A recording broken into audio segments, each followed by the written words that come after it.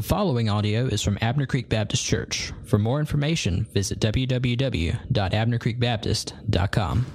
Well, let me invite you to take your copy of God's Word and open with me to Matthew chapter 5. I want to say thank you to the worship team for leading us this morning so beautifully to see the glory and the grandeur of God.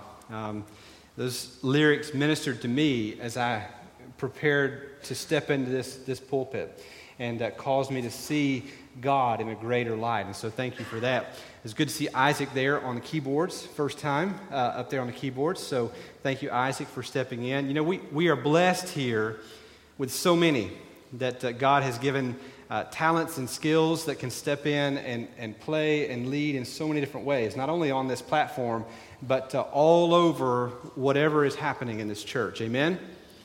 And so if you have not found a place to plug in and serve, we would encourage you to do so. Matthew 5, this morning we come to coming close to the end of this series, our summer series, The Fruit of the Spirit. And this morning we are addressing gentleness. And some of you come to this idea with certain notions, and so we're going to deal with this head on today. I want to just give you the heads up. Next week, Lord willing, we will finish out this summer series talking about self-control.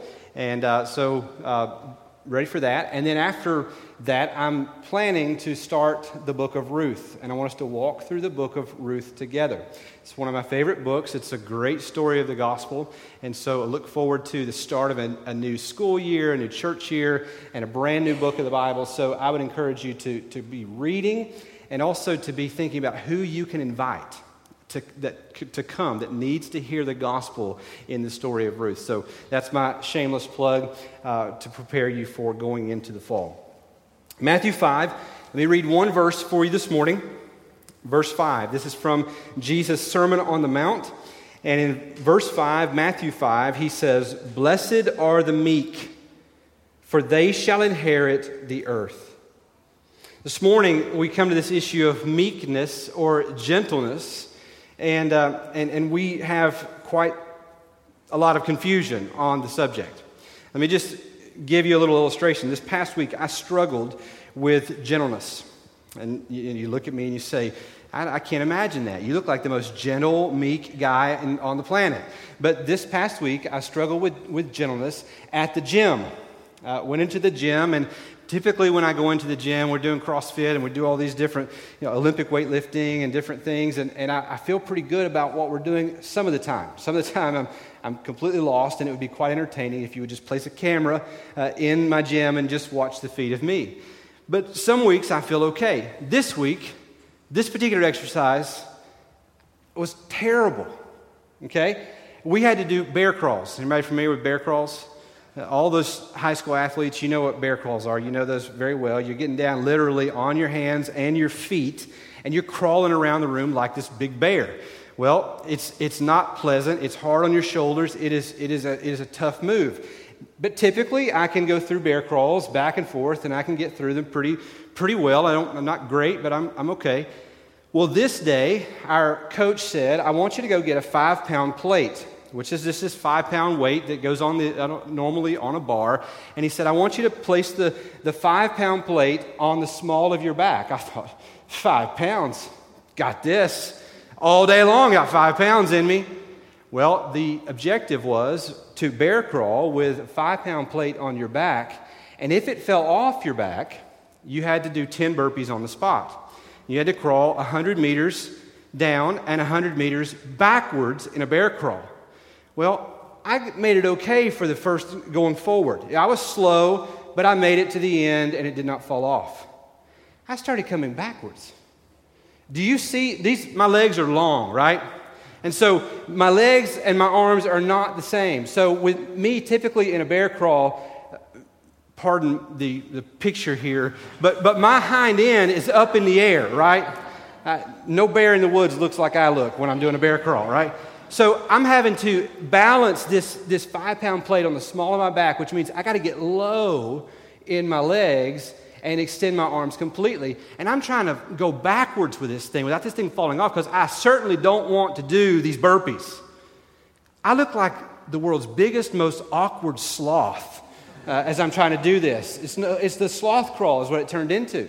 Finally, everyone is back in the class I was in, and I'm still out in the middle of the floor, and I'm inching backwards, and members of the class come over to me and they start giving me advice. No, Scott, do this. No, Scott, do this. And I'm wanting to say, shut up. Finally, the coach comes over and he has mercy on me and he says, that's okay, Scott, you're good. I had trouble with gentleness.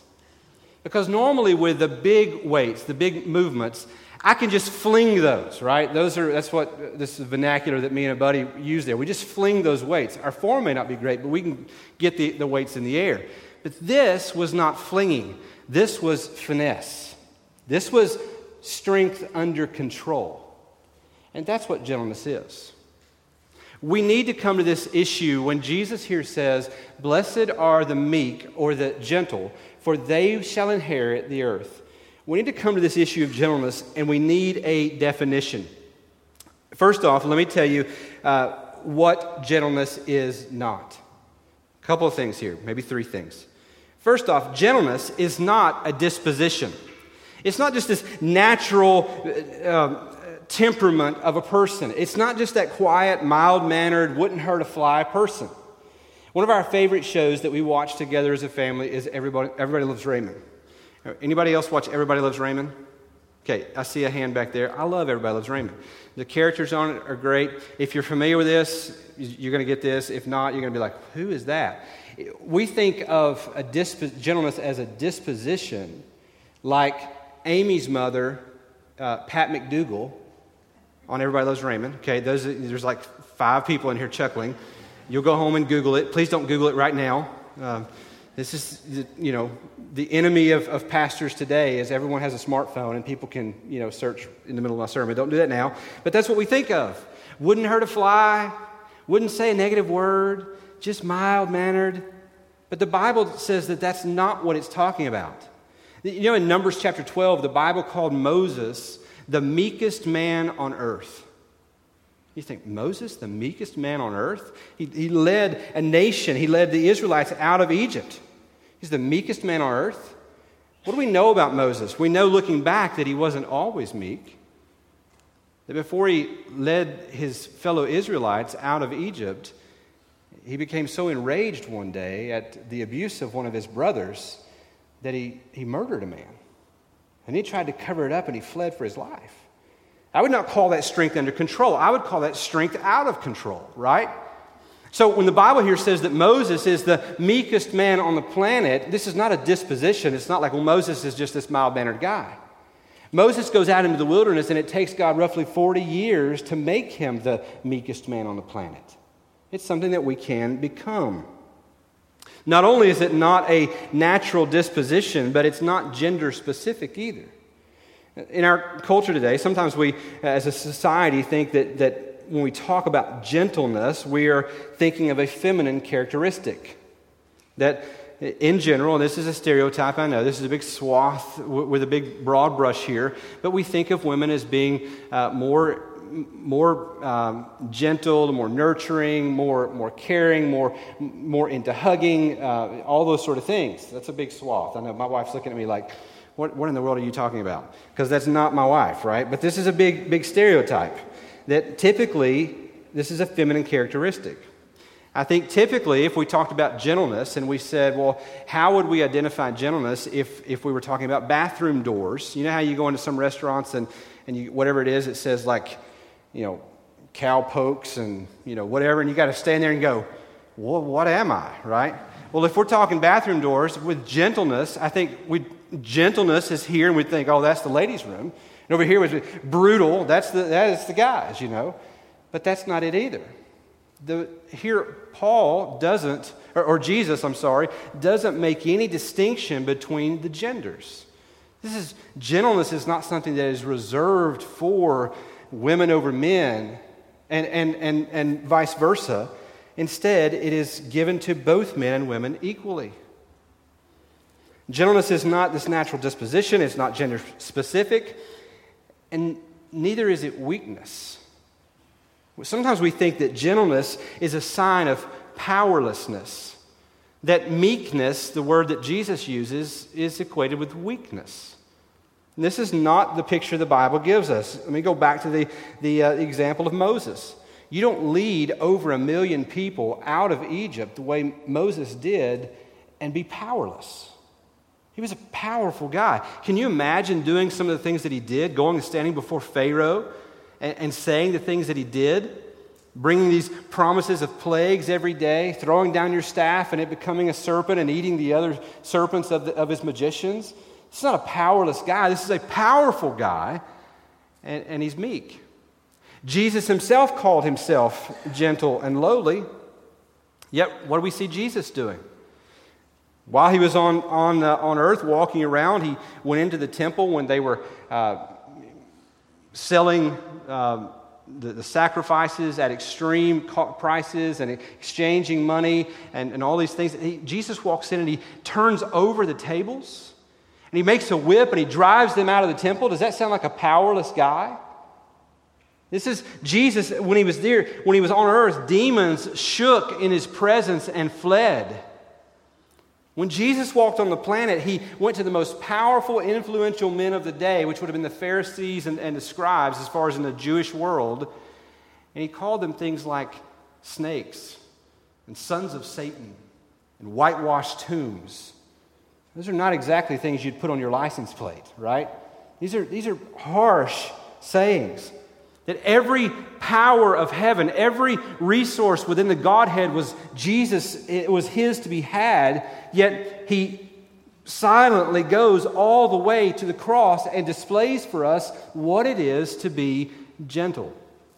So I would say to you that gentleness is not weakness. Our society views strength and gentleness as opponents, but the Bible paints strength and gentleness as inseparable friends, that they go together. So what is gentleness? Well, literally, the Bible says that it means strength under control. Let me give you some just understanding about how this plays out in your life. Gentleness is the means of your salvation and mine. It is the means of our salvation. Psalm 18:35 says, "You have given me the shield of your salvation, and your right hand supported me, and your gentleness made me great." I want you to fathom the control that God displayed, not to just pour out wrath on us in our sin. I sat there and we sang those songs this morning. We sang these things of you reached down your hand to me and you pulled me out of the pit. That you've set my feet on solid rock. And I'm thinking, what gentleness God has shown. Because what he should have done is he should not have reached his hand down to us or set our feet on a rock. Instead, he should have taken that rock and crushed us beneath the weight of his holiness. But instead, he displays this gentleness toward us in the gospel. When you think about it, if you've got a pesky fly, I shared this a couple weeks ago, but I'll use it again. A pesky fly flying and buzzing around you, how long does it take you to take care of that fly? I mean, we even have these guns now. Have you seen these things that shoot the spray of salt? Like we take flies out in midair. Have you guys seen those? Sometimes I can't see you through the lights, but yeah, you're there. We have a gun now that we can shoot flies out of the air. You want one now, don't you? Yeah, that's right. My wife's going, what? Yeah, we got to have one. Most of you, when you see a snake out in your yard or in your house, what do? I mean, we have sayings like, the only good snake's a dead snake, right? Because most of you see a snake around and you're going to take the head off the snake. Imagine if God treated us the way we treated flies and snakes. We deserve to be treated like them. We were lower than them. We are less significant than them. Yet God, in his mercy and his grace, with every resource of heaven at his disposal, looks at us and controls that strength and shapes it and fashions it in the form of Jesus going to the cross on our behalf. Gentleness is the means of our salvation. Secondly, gentleness is a mark of Christ-likeness. Gentleness is this mark of Christ-likeness. Jesus said in Matthew 11, 28 through 30, "Come to me, all who labor and are heavy laden, and I will give you rest. Take my yoke upon you and learn from me, for I am gentle and lowly in heart, and you will find rest for your souls. For my yoke is easy and my burden is light." Jesus himself calls himself gentle, and he displays it. Isaiah chapter 42, verses 1 through 3, really kind of characterize the gentleness of Jesus in his interaction with others. There's a famous passage there, Isaiah 42, that says, "A bruised reed he will not break, and a faintly burning wick he will not quench. He will faithfully bring forth justice." You know, Jesus, we see him walking the planet, and we see him being gentle, and we see him with bruised reeds all the time. You know, Jesus didn't treat every single person the same way, didn't interact with them always the same way. With the Pharisees, I've already told you that he would go to these Pharisees who their hearts were hardened. They weren't bruised. They found themselves to be strong, right, in their own self-righteousness. And Jesus speaks to them in a certain way. He calls them snakes and sons of Satan and whitewashed tombs and other things. And he calls them to repent. But did he do the same thing with the woman caught in adultery? When the woman caught in adultery is brought to him, and they fling her at his feet, wearing no clothes, and they say to her, "What the law says we should stone her. What do you say?" You remember what Jesus did? Jesus kneels down, begins to draw in the dust, stands up, and he says, "Let the one who doesn't have any sin cast the first stone." The Bible says that one by one they dropped their rocks and went away. And it's just Jesus here standing with this woman, nobody else around, and he does not turn and talk to her the same way he talked to the Pharisees. He doesn't turn and talk to her and say, "You snake, you son of Satan." No, instead he says, "Where are those who condemned you? They're not here. Go and sin no more." And this bruised reed he will not break. And for you and I to display gentleness is to be like Christ. For you and I to control the strength. I mean, who has more strength in this day than the believer? We talked about this when we've gone through Ephesians and 1 Peter together. That every single resource of heaven is yours and mine in Christ. There's not a politician on a hill anywhere. There's not an entertainment mogul anywhere that has more power at their fingertips than the believer. The Bible tells us that the same power that raised Jesus from the dead lives in us. Yet when you and I, through the power of the Spirit of God, exhibit gentleness and we control that strength, and we see other people through God's eyes, and we don't seek to break the bruised reed, we are acting like Jesus. Third, I would say, is that gentleness not only is this means of our salvation and a mark of Christ-likeness, but third is it's a mark of God-centeredness. It's in your life when you are gentle. It's accepting God's will for your life. This is what James says in James 1, 19 through 21. He says, "Know this, my beloved brothers, let every person be quick to hear, slow to speak, and slow to anger. For the anger of man does not produce the righteousness of God. Therefore put away all filthiness and rampant wickedness, and receive with meekness the implanted word, which is able to save your souls." One of the marks of meekness or gentleness, one of the things that it means beyond power under control, the way the Bible uses it, is often that we would accept whatever God has for our life, that we wouldn't argue, that we would say, "God, you are sovereign, you are Lord, you love me more than I love myself, you have my good at heart, so no matter what I go through, Lord, I know that ultimately, Romans 8:28 tells me that it will work together for my good because I love you." This is gentleness. We can display gentleness by receiving with meekness the implanted word. We know the will of God largely because He's given it to us. We don't have to wonder and say, what is the will of God in this area? Because in so many areas, God has said, this is the will of God. This is my will. But sometimes even in those areas where it's unclear, you say, well, there's no verse there that tells me whether I should take this job or that job. There's not a verse there that says that I should marry this person or this person. Even there, sometimes God, through His Spirit, will show you what His will is. And sometimes it's not always going to be what you wanted it to be. And Garth Brooks knew that. Thank God for unanswered prayers, right? Sometimes it's not always what you would have it to be. But gentleness is accepting it. It's saying, Lord, you are sovereign. You're good. So, Lord, I trust you.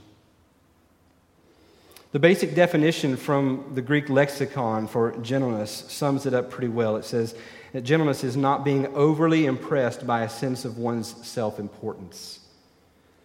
It's not being overly impressed by a sense of one's self-importance. What that means is that you and I aren't so important that we don't need a Savior. You will not one day leave this world, leave this life through death, and stand at the gates of heaven and strut your way in. You will not name drop your way in. There's not a person alive who has ever lived or who ever will live, barring Jesus, who does not need a Savior. It also means that you aren't the point, that I'm not the point, that Jesus is the point. So many times we get ourselves in trouble because we think that my preference, what I want, should take precedent. Jesus is the point. Gentleness means that you're not the star in your own story. That you and I are this is not a made-for-TV movie starring you. That instead, this is God's story. All of life, all of history is God's story where we get to play extra roles in it. We may simply be someone sitting at a cafe table in the back, being faithful to have a conversation with a coworker. Maybe the bulk of all that we do in this story, but it is ultimately not our story, it's God's. So here's the final question that I would ask this morning is, how do we know if we're growing in gentleness? How do we know if we're growing in this? Well, there's two sides of this. We grow, it shows up with one another, and it shows up in our relationships with those outside of the family of God. So first, we grow, how do we know, with one another inside the family of faith? Well, question, are you bearing with one another in love? This is a mark of gentleness. Ephesians 4:1-2 says, I, therefore, a prisoner for the Lord, urge you to walk in a manner worthy of the calling to which you have been called, with all humility and gentleness, with patience, bearing with one another in love. The question points to a reality. When I say, are you bearing with one another in love? The question is, are you a real member of this church? You say, well, yeah, my name's on the roll. It's always been on the roll. Since I was a kid, I've been on the roll. Is that all it takes to be a member of a church? You see, the biblical idea of membership is bearing with one another in love. Are you content to simply come in and take your seat in a Sunday morning gathering and then walk out unchanged and remain anonymous and not ever contribute anything to the life of the family called this Abner Creek Baptist Church? If that's the case, then I would tell you, you are not a gentle believer. Because the mark of a gentle believer is that he bears with one another in love. She bears with one another in love. We take up a paddle in this boat together and we all row. We don't sit back and say, well, I'm going to let everybody else row. We don't sit back with our checkbooks and say, I'm going to let other people give because I don't make enough to give.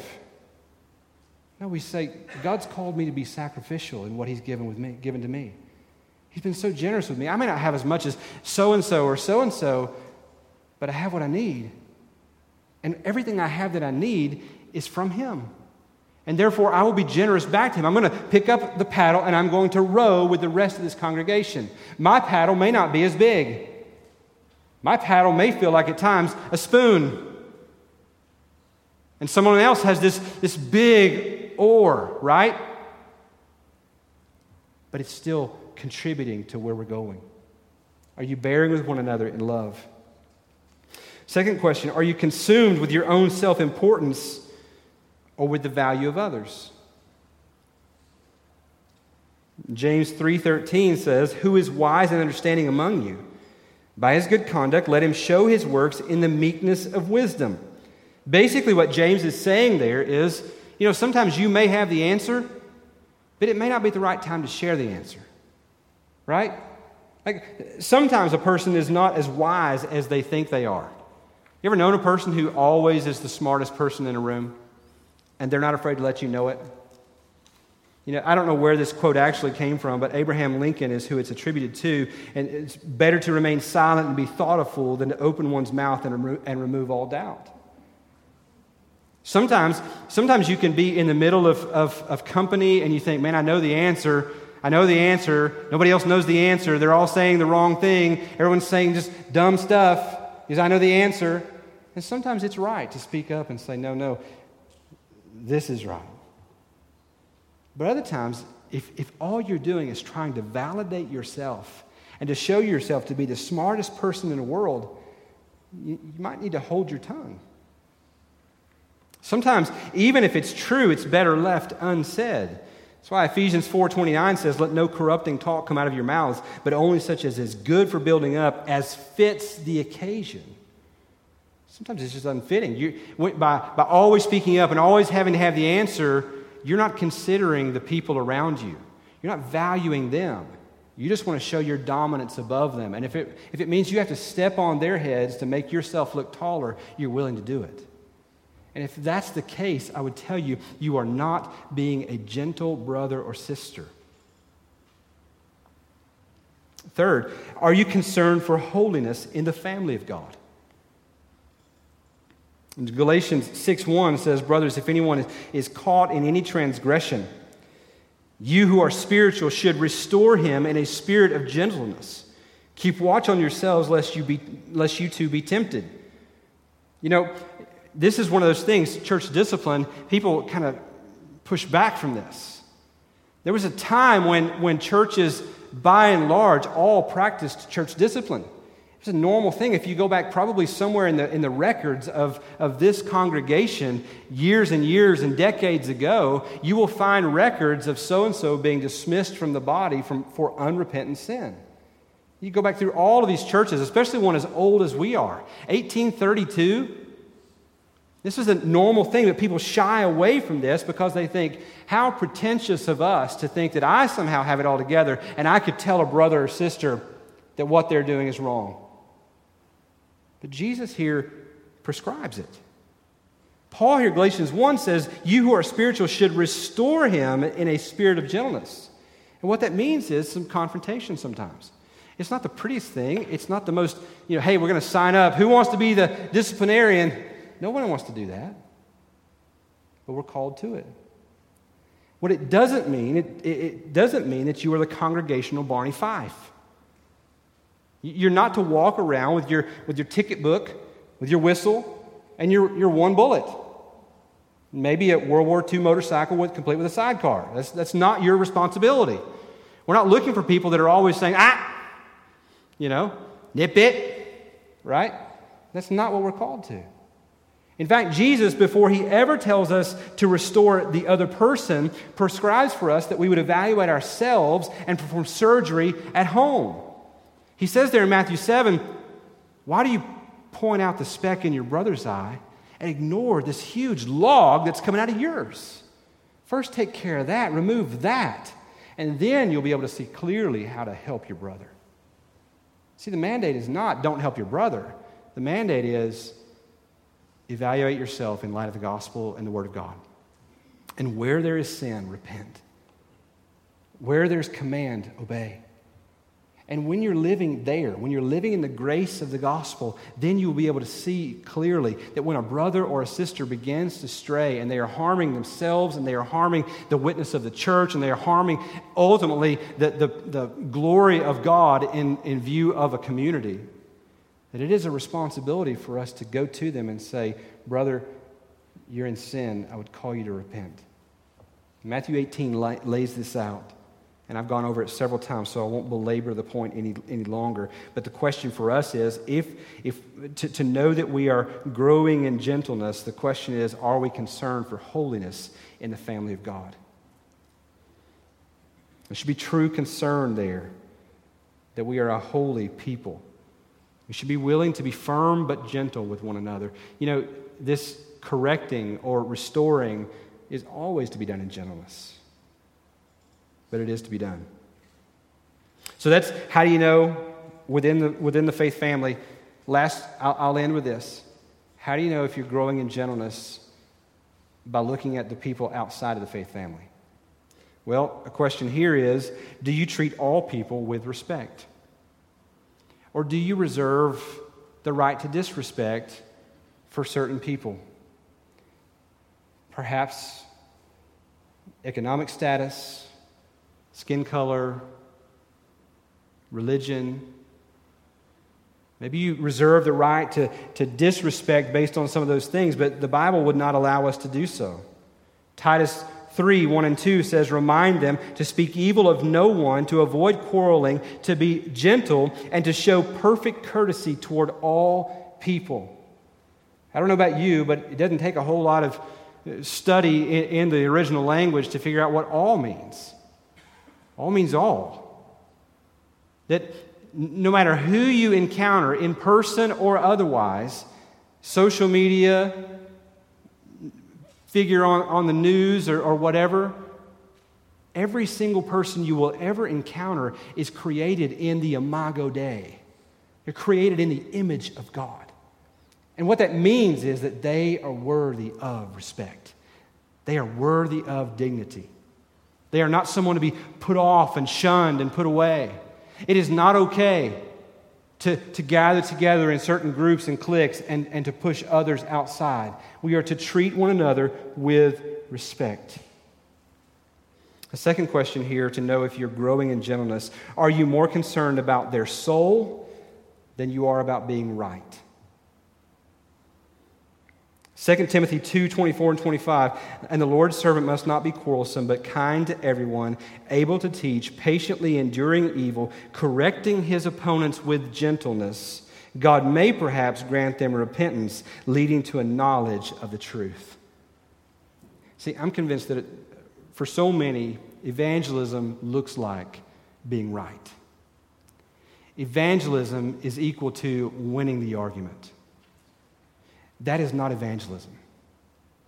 Evangelism is holding out the hope that Jesus lived in your place the perfect life you couldn't live, and that he died the death that you deserved, so that if you would turn from your sin and trust him, your sins would be forgiven, and you would be given a home with him forever. And he's going to conform you to the image of Christ. That's the gospel. It's not winning an argument. You know, it takes the pressure off when you don't have to win the argument, that you can just simply extend grace and hope. It doesn't mean that we don't call sin sin. We certainly call sin sin. But I think there's so many people that think that has become the objective.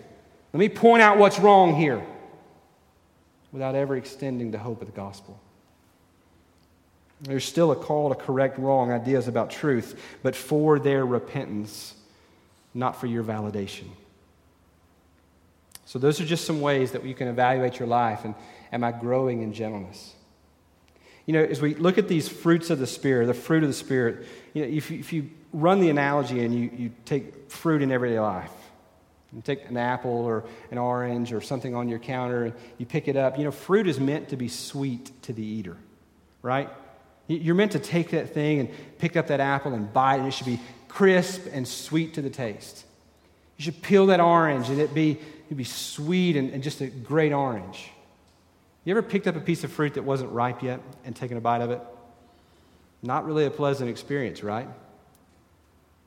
See, the analogy for us is that when the Bible here calls us to be growing in fruit, it's not something that we can produce, but I think sometimes we think that we are somehow the consumers of the fruit, that we are the eaters. And that when the Bible here in Galatians 5 says that the fruit of the Spirit is love, joy, peace, patience, kindness, goodness, faithfulness, gentleness, and self-control, that somehow that is for us to consume, and it ought to be sweet to us. The But the Bible's not calling us to be the consumers. The Bible tells us that God is producing in us through the Spirit these fruit of the Spirit so that those that we encounter would take of that fruit, they would taste, and they would be sweet to their tongue. And because of that, they would have this sweet disposition toward God. That they would see Him for what He really is. You and I are not called to be mere consumers in this thing of Christianity. Instead, we are to be those who are giving out samples. We're to be the lady in Costco, right? Would you like to try? That's our role. My question to you, the final question of the day, is this. When someone tastes the fruit of your life as a believer, is it sweet? Or would they say, "Whew, I know what they say, but that thing's not ripe yet. That's sour." May we grow in gentleness as believers. Let's pray. Lord, thank you for your Spirit in our lives. For the believers in this room, we are not left on our own to somehow finish the deal. But God, in your grace, you have promised that you will see us through all the way to the end. That the good work that you have begun, you will complete. You will conform us to the image of Christ. That one day we will be made fit for heaven. We will see Jesus. We will know as we have been known. So God, we thank you. Lord, I pray, God, now that you'd take the word, and God, that you might plant it deep in our hearts. That the word, by the power of your Spirit, Lord, would put down roots. And God, that you would nurture and water it. Lord, that it would come to life and that it would sprout, and eventually, Lord, that it would produce fruit in our lives. Lord, would you give us increasing strength to be controlled for your glory? Or would you give us this control so that we might point others to you? Lord, would you help us to think less of ourselves and more of others? God, that you might glorify yourself through our lives. In Jesus' name, amen. We want to give you an opportunity as Ethan leads to reflect on what's been said and then to respond appropriately. We're not talking you into anything or telling you what you must do, but perhaps the Lord, through His Word today, has shown you a particular step of obedience. Maybe today you've come face to face with your lostness, that you don't know God, that you can't say that He's been gentle with you or that He's going to be gentle with you because you've rejected His Son. And you've realized today that what's coming to you is anything but gentle. He will one day stop the controlling of His power and He will unleash it all in the form of wrath. And today you know that your only hope is to turn from your sin and from yourself and to receive the grace that is extended to you in the gospel of Jesus. That you would trust Him alone. Today, if that's you, I'll be seated on the front. I would love to speak with you. I'd love to lead you in how you can trust Him and become a Christian today. It doesn't mean you're going to be perfect today. It doesn't mean that it's through today. It means that today, by placing your faith in Christ, it is finished in the sense of God views you as perfectly righteous. That your sins are forgiven completely. That He gives you new life today. But there is a sense where that continues to grow because He's going to begin this work in you of making you like His Son.